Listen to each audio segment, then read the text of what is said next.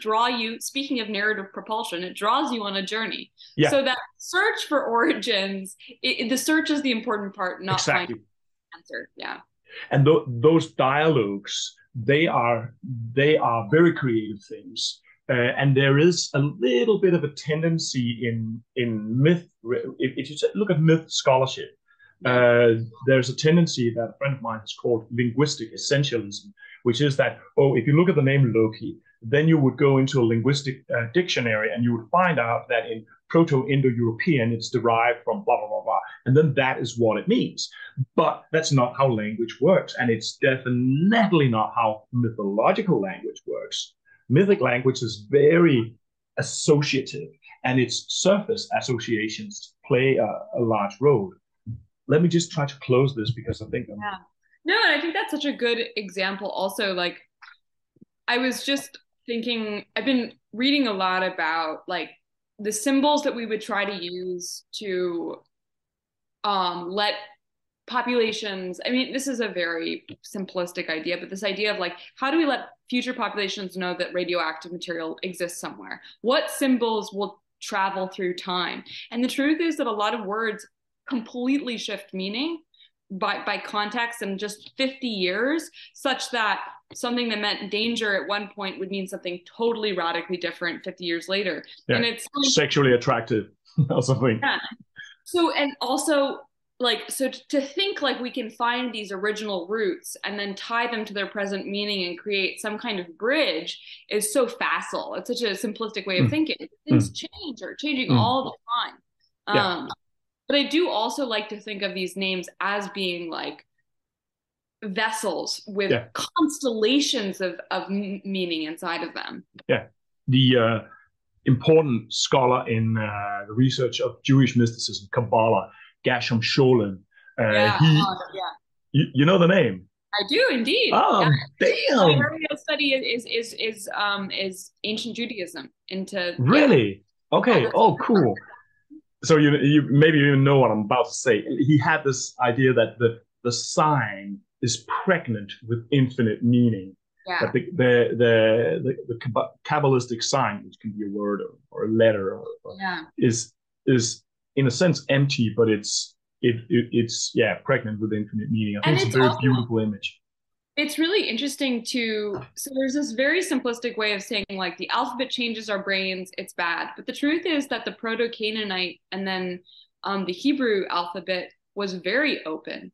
And it didn't include vowels, and you needed to infuse it with extra contextual information, with breath, with that children couldn't even read the alphabet until they had been culturally educated, that they had to infuse it with their relationships. It's only when the Greeks come along and colonize the alphabet with vowels that it becomes a tool that can capture other people's words and cultures. Yeah. And so I think it's also really interesting to think about this ancient Jewish tradition of looking at these symbols, these signs, these words as being open, always an open text. The Yeah. hero's journey is essentially a closed text. And if we look at these early Proto-Canaanite alphabets, these ways of looking at symbols and signs and languages, they're always open to interpretation and necessitate the infusion of your breath. Yeah. Yeah. In the process where the runic alphabet comes into being, what you actually see is you see a very remarkable reduction of letters. So, Huh. so the runic Yeah. alphabet starts out looking very much like the Latin alphabet, but then Yeah. it's reduced to 16 letters. And these 16 letters, a couple of them seem a little bit superfluous, and a couple of them represents a large amount of sounds. So what you really have is language becoming, or writing becoming significantly more polyvalent. Of course, there Interesting. are also writing standards and so on, but or at least I would say you have a larger potentiality for polyvalence. Yeah, because you need the text of the land and of the relationships to read it. And then when you add in vowels and you make every phonetic sound available and easily dispersed, suddenly you don't need that context. It's such Hmm. an interesting concept for me about how Yeah, the Greeks really try and just like yeah, colonize the alphabet. yeah. Or you could say that like just the fact of keeping words non-specified, a little keeping them Yeah, non-specified, that is in itself unentropic. It keeps them pregnant to infinite meaning in Exactly. It keeps Scholem's them sense. from getting stale and from, yeah, it Yeah, allows them to be alive, to breathe. It's yeah, like the mouth. yeah. Yeah. I spoke with a guy recently from the a podcast, and he was interviewing a podcast about rewilding, and he had this point about animism. He said perhaps the important thing about animism is the capacity to change. That is the important thing because animism itself, there's been loads of examples of animists destroying their whole environments and Yeah. eradicating every single, post ice age mammal or cutting down every single tree and so on. But animism has it's a very mutable form of Yeah. relating to the world, and that's the point.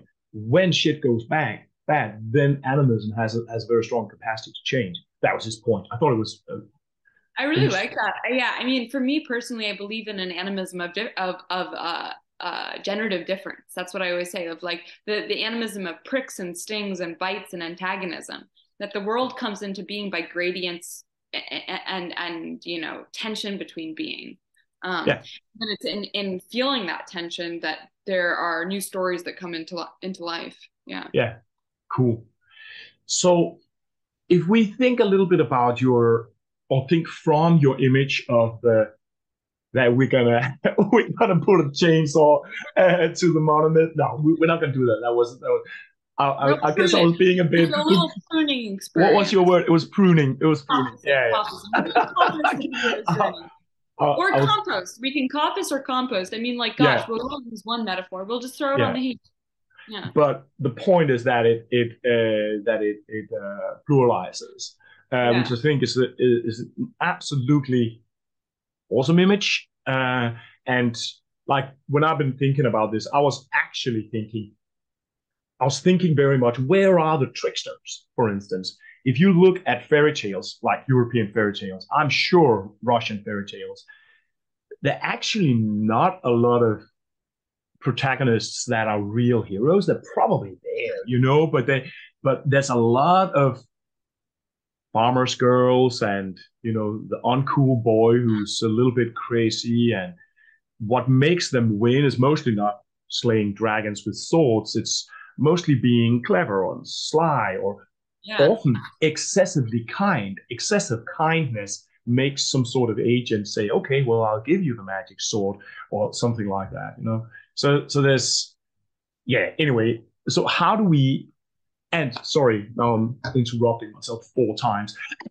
So if we're looking at Hollywood movies that are made after the Christopher Vogler idea, and you have these hero kind of Tom Cruise is playing some kind of action hero, and there's a lot of explosions, and in the end, there's a moment of realization that is you need to trust yourself, and you can do it, and these kind of things.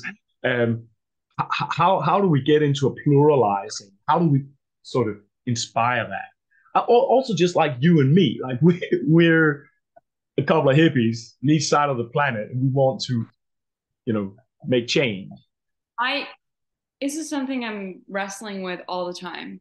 So I'm primarily a writer of fiction and stories. And I think that stories do a hell of a lot more heavy lifting than didactic nonfiction. And it's funny that I've become known for this kind of didactic piece of writing that I don't think actually does the work that a novel or a good story can do. And it's interesting. I think that tension is generative, Yeah. that I have to hold these two different things. Um, that the thinking about the storytelling is less effective than the actual storytelling. And so I think we need stories right now that are lifeboats that keep us alive. I think of Scheherazade telling these stories in this adrenaline fueled way to keep the king from killing herself.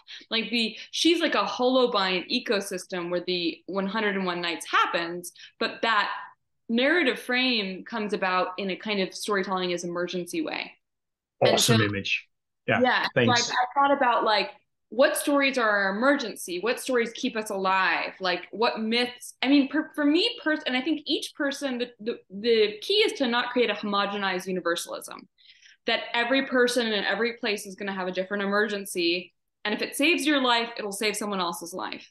And maybe your storytelling mode is making art, maybe it's making movies, maybe it's making community, it can take a lot of different forms. But for me personally, I think that love stories are incredibly dynamic, muscular ways of engaging people and having people ask really complex questions that people are ready to risk their ethics and their morality inside of a love story in a way that they aren't inside of like a drama or like a mystery or a thriller. That love stories let us risk our thinking. And so for me, I'm really interested in telling romances and stories in such a way that people can widen their ideas of what's correct and what's possible.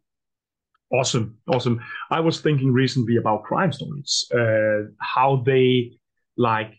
I think there's something essentially about the narrative reality of realizing something about the world. That's what a crime story is. Who did Yeah, it? you're right. And There's like a apotheosis moment. Yeah. yeah, and that path, that spring that drives a crime story. If you have a story like what's his name, Brown, Da Vinci Code, Oh is yeah, a Dan Brown. yeah, Dan Brown is a crime story, Oh and yeah. the the ideas that he presented in this crime story, they got such an extremely wide dispersal. I remember reading somewhere that it was like 20% of all Americans who had basically bought into his basic historic propositions about Jesus and all that stuff. Yeah. And that is an incredible feat of impact through a story that is basically a story about something. So, but you say love stories. In what Well, way? my argument is that that story is actually a very badly written crime story, and that the only Probably. reason it was successful is because it's hinging on a love story that has been inside the culture for so long that people were dying for, that people picked up the book. And one Awesome. of my joke with a lot of my writers' friends is Dan Brown's actually a very bad writer, but he's very good at picking up, you know, potent cultural artifacts that if we look at the stories about the Magdalene, they've been suppressed in Europe, but they're in folk culture for so long. People were dying for this. He could have written an even worse book, and I think it would have been a bestseller. People wanted that story. Awesome. Thanks for this. No, I love what you have to say So about it's this. just something I've thought about a lot because, like, Da Yeah. Vinci Code is such an interesting phenomenon. Yeah, exactly. I've been like, damn. And because also what he's saying, like from a religious or cosmological perspective, is he has this whole thing that okay, in reality, religion can be much more feminine, have a much more feminine focus than traditional religion, and that is layered inside history and all these kind of things.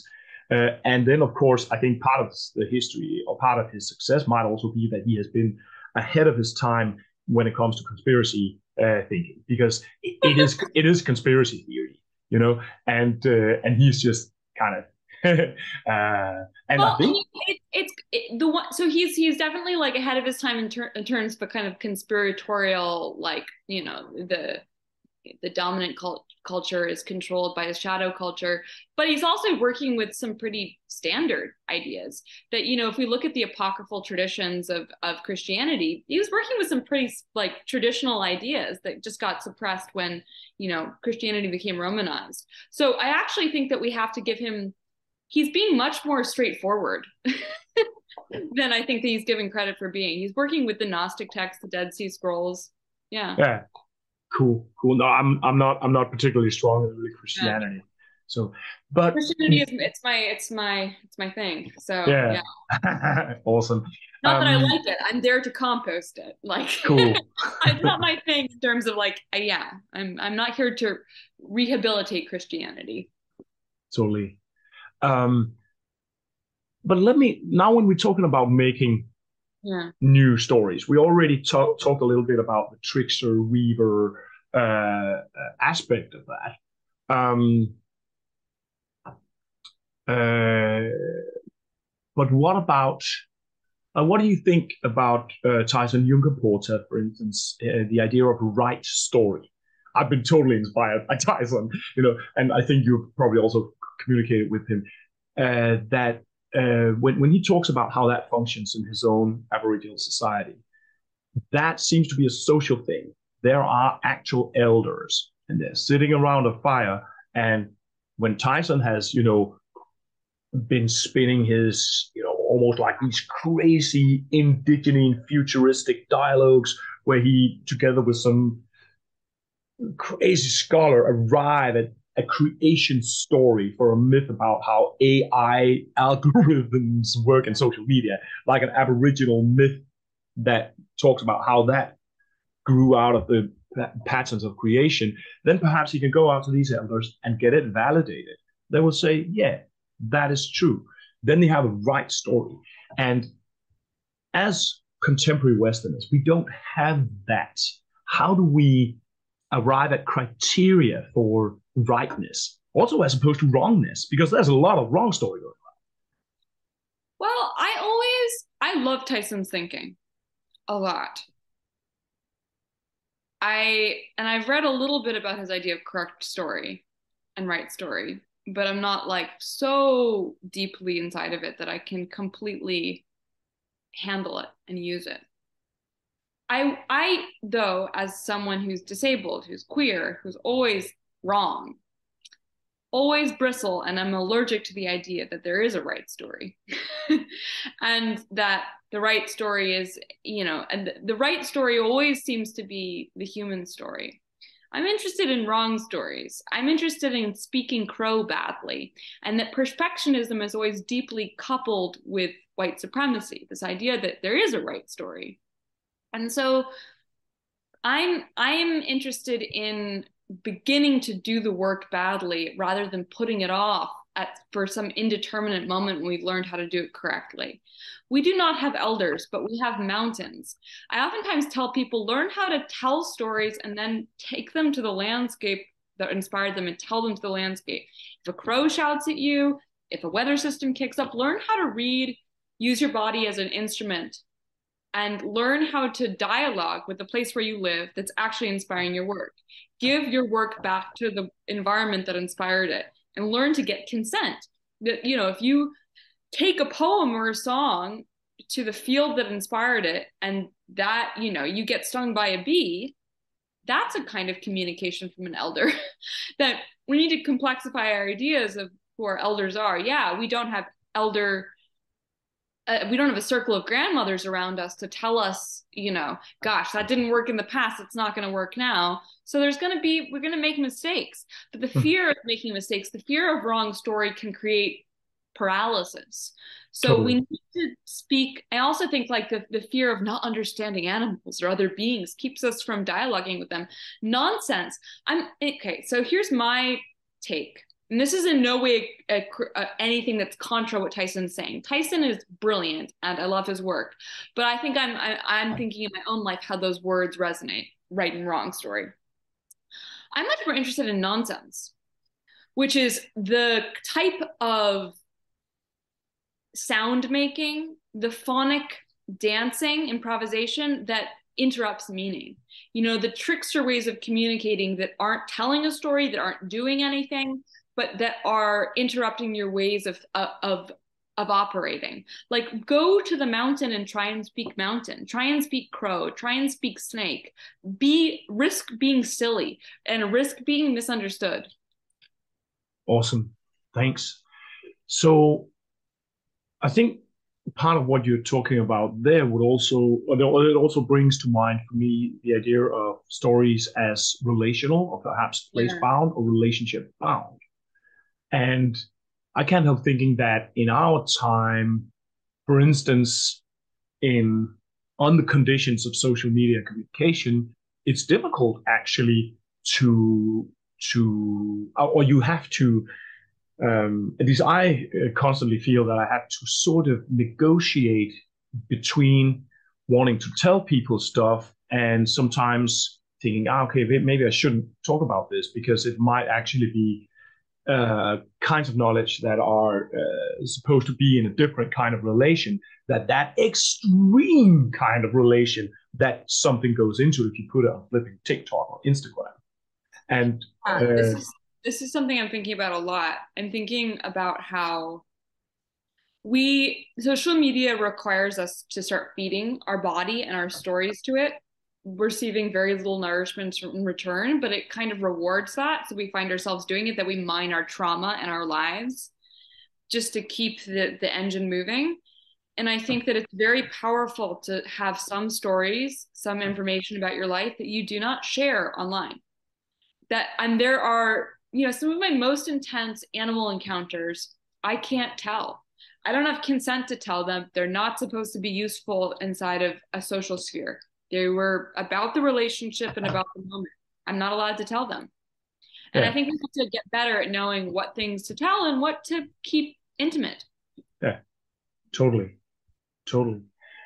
Um, but I totally sympathize with your sort of trickster dedication to the wrong stories. But like I would tend to say that, like, for instance, conspiracy theories, uh, where people are creating or you could also say modern epistemology, the idea of a ruptured world where humans are locked inside their brains and what's out there is dead. Uh, well, I mean, of course, it's a right story in the sense that it produces a lot of reality. It births a lot of experience. But What if we complicate this idea of this binaristic thinking?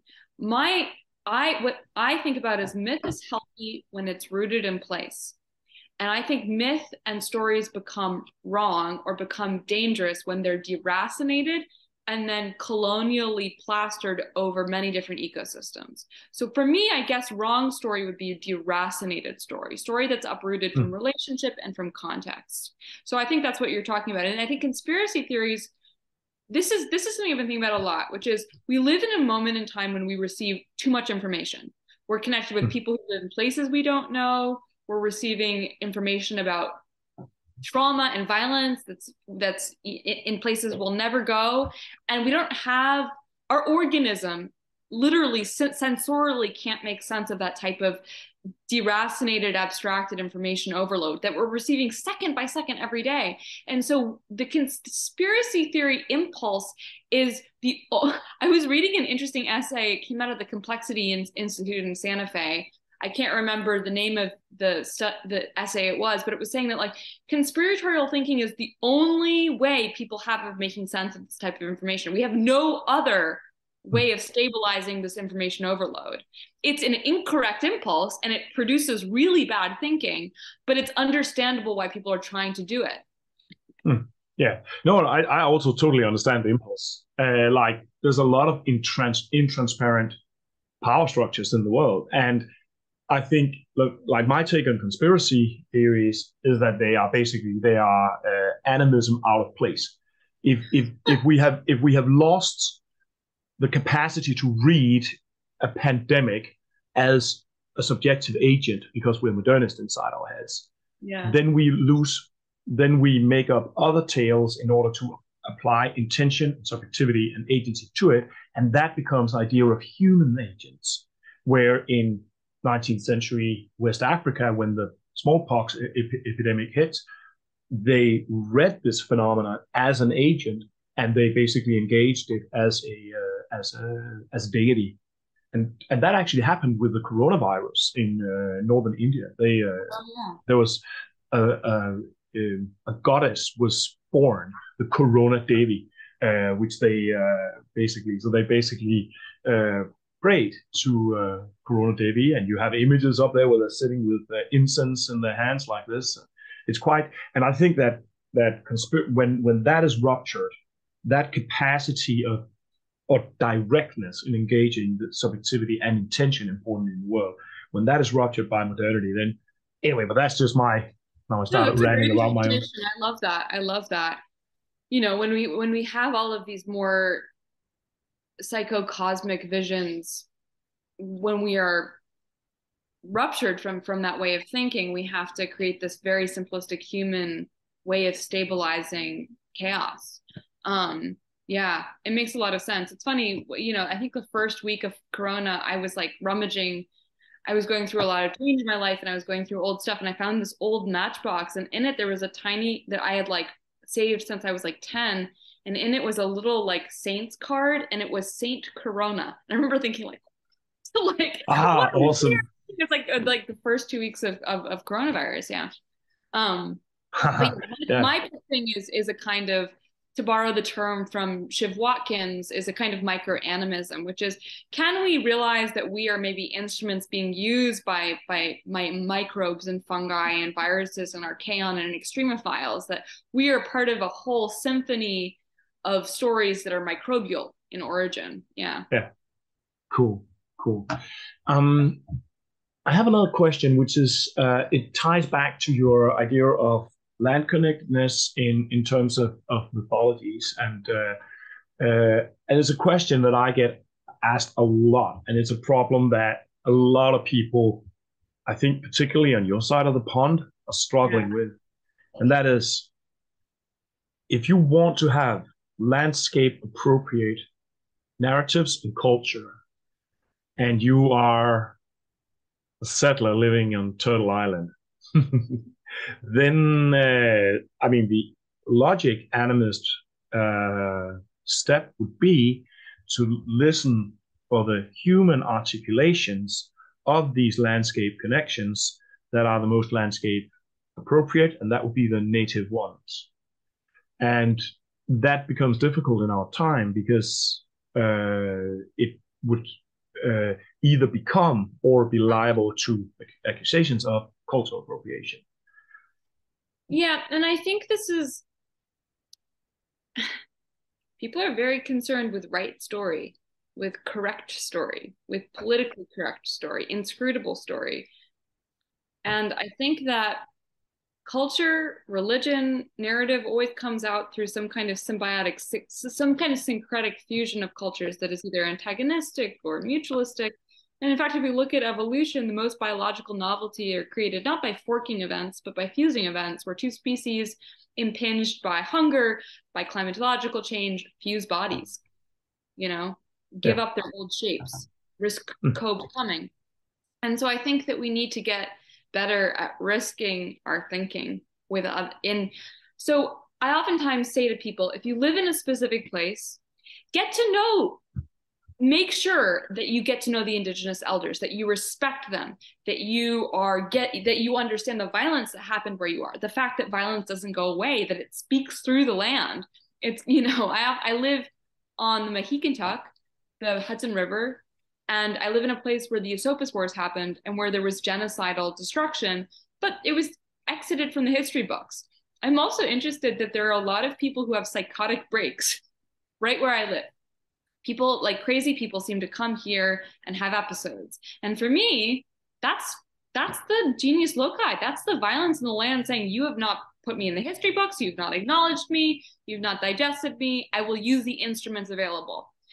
And I think that we need to engage these violent histories that have not been digested, have not been integrated into story and into inheritance.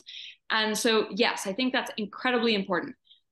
Honor the indigenous population, work to get them back their power, work to learn from them how to steward the land, how to work with it dynamically, but also engage your own organism. Go out into the land, work, learn how to forage, learn how to tend to and protect other beings, and realize that ecosystems are always changing. The idea of a climactic ecosystem is a colonial idea. The idea of an original people is a colonial modern idea. That peoples used to migrate. We were peripatetic. We were nomadic. And In so, fact, yeah, no, in so fact, the word or the original word you pronounced it here, I can't pronounce it, but the original word for Mohican, if Wikipedia informs me right, it actually just means a person who lives at the Hudson River. oh well, yeah. It's Well, it's a relational rather than an Mexican essential. means river that flows both ways, Okay. which is also really interesting, which is the Hudson River is a tidal estuary, which means that several times a day it switches directions. Saltwater injection, fresh water. Oh wow. And for me, that's the perfect, I live at this incredible representation of Shit. syncretism, symbiosis, the fusion of different things, and that we need to be able to have that flexibility. Isn't that incredible? So you can catch a codfish in the afternoon and a freshwater fish in the morning. Yeah, you can actually, it's incredible. You can go down to the river and see it doing different directions at different times. Wow. Yeah. Wow, that's an amazing place to live. What an amazing place. That must also be like a place with some very intense animacy It is, but rooted in it. a lot of it has to do, it's kind of what you were talking about with the Nordic myths, which is we have fragments, we have ancestors of the original Munsee Lenape people, but there's been so much violence in between, so much genocide, so much erasure that it's hard to create a complete cosmological vision. And so there's a lot of, you know, extrapolation and invention that happens, and that can be a good thing or a bad thing. I think appropriation is the bad story of syncretism. Yeah. I think also when you look at indigenous people and how they are, the strategies they're developing in order to recover traditional knowledge around the world, there's a lot of syncretism going on between them, Yeah. and a lot of tradition. One of my favorite examples is the Native American Pataxó in Brazil, who have basically adopted Afro-Brazilian religion in order to recover their own traditional spirituality. Um, Oh, I mean, my favorite is San Maximon Simon in South America, who's a fusion of Saint Peter, these old rock deities, Judas, like becomes this like incredibly intense animistic being who is the meeting point of all of these different figures. I love figures like yeah, that find a way to survive by half digesting other beings. yeah. Sometimes I'm thinking that like the important or nothing the decisive response to the epistemological calamity of modernity will come from America because the myth of monoculture in identification with land and language, religion, the whole thing, that whole package is just like it cannot really have a, I imagine, like an actual leg to stand on in American culture because there's so much entanglements. But Maybe, but you know, it's hard to know. I mean, America is also the place where we do try and create that homogenizing universalism, where we do try and create the monocrop, that there's diversity, but there's a constant effort to neutralize it. I'm not sure. I don't know what comes next, but I know that I need to get better at the muscle of uncertainty. Um, yeah, yeah, and create a higher capability of holding that and being okay yeah. with it. No, I regularly think, and particularly this question that you're answering so beautifully now here with the Hudson area as an example. How do you, as a non-First Nations person, Yeah. which most of us are, like most of us do not live in the same area as our great grandparents. How do you then actually create land connectedness in on those conditions? And I think it's incredibly like when that question gets properly answered, I think it will probably be like instrumental in changing our culture.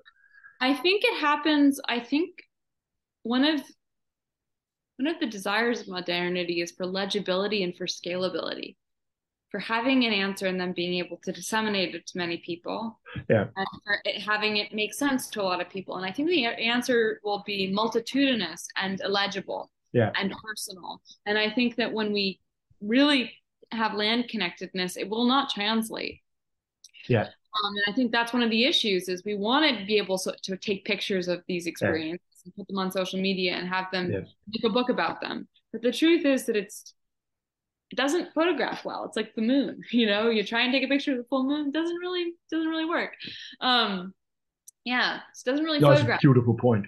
Yeah, totally. And I think when you're articulating that, I'm also thinking that, in a sense, like from the people that I have contact with, I have contact with a lot of North Americans actually for Yeah, some reason, um, and and I think that, for instance, these kinds of land relations that are perhaps being based on, I don't know, teachings from an elder that some Euro-descended North American has been in a learning relationship with decades.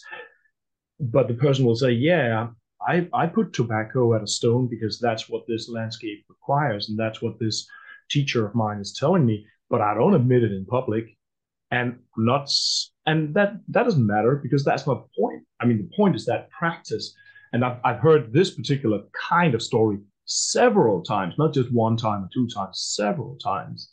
And that I think that is in a sense the answer growing, not in a TikTok way, but in a Yeah. deeply relational way. And here's the disjunct I see between a lot of people in my sphere of environmentalism and eco psychology is there's a real dissonance between how you actually live and then the ideas that you dispel and promulgate on the internet.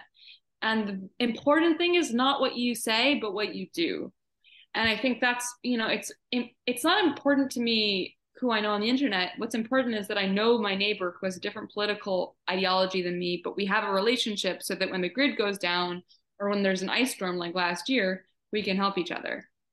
And I just think we need this has been my issue. So I've gotten a lot of visibility online very quickly for ideas, and that's great. But I also want to have a life that can't be shared and that is deeply rooted and relational and real. And I want to encourage other people to feed their real lives and their real actions.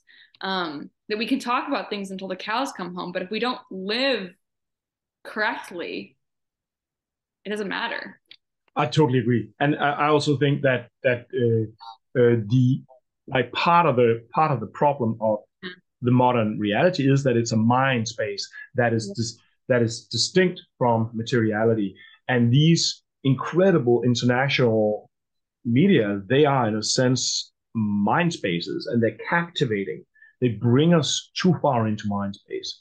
So I think that like, but this is also a little bit my own idea of animism. I think that practice, actually doing stuff, I think it's more important than believing in it. I think it's more I important. agree. And in fact, if Yeah, you're doing it, your body believes. Like, you exactly. know, and in fact, I'm really interested in how our bodies foreshadow our thinking many times, that oftentimes we solve problems with our hands before we do with our minds. And that, it's the doing that's the important part. Yeah, Um, Rune, speaking of doing, I need to go on my run and go cool. greet my animal kin. Um, but this has been fascinating, and I hope it's a conversation that continues. Totally. And thank you so much for coming on here. I think it was really, really awesome to have this chat with you. And if you can just tell anybody who got so far in this where they can find you and where they can find your books and all that stuff Yeah. and Patreon support you and so on. Well, I have books. The Flowering Wand just came out. Madonna's Secret, my eco-feminist retelling of the Gospels, comes out this summer. I'm on Substack at sophiestrand.substack.com. I offer writing for free and then a lot more writing for paid, as well as online events. I'm on Instagram at Cosmogony. And yeah, I try and offer as much content for free as possible, knowing that a lot of us are struggling. Thank you so much for Thanks so much, Elaine. agreeing to contribute here, and hope to definitely see you around. Yes, let us do some more mind jazz soon. Thank you so much, Rune. Definitely. Bye.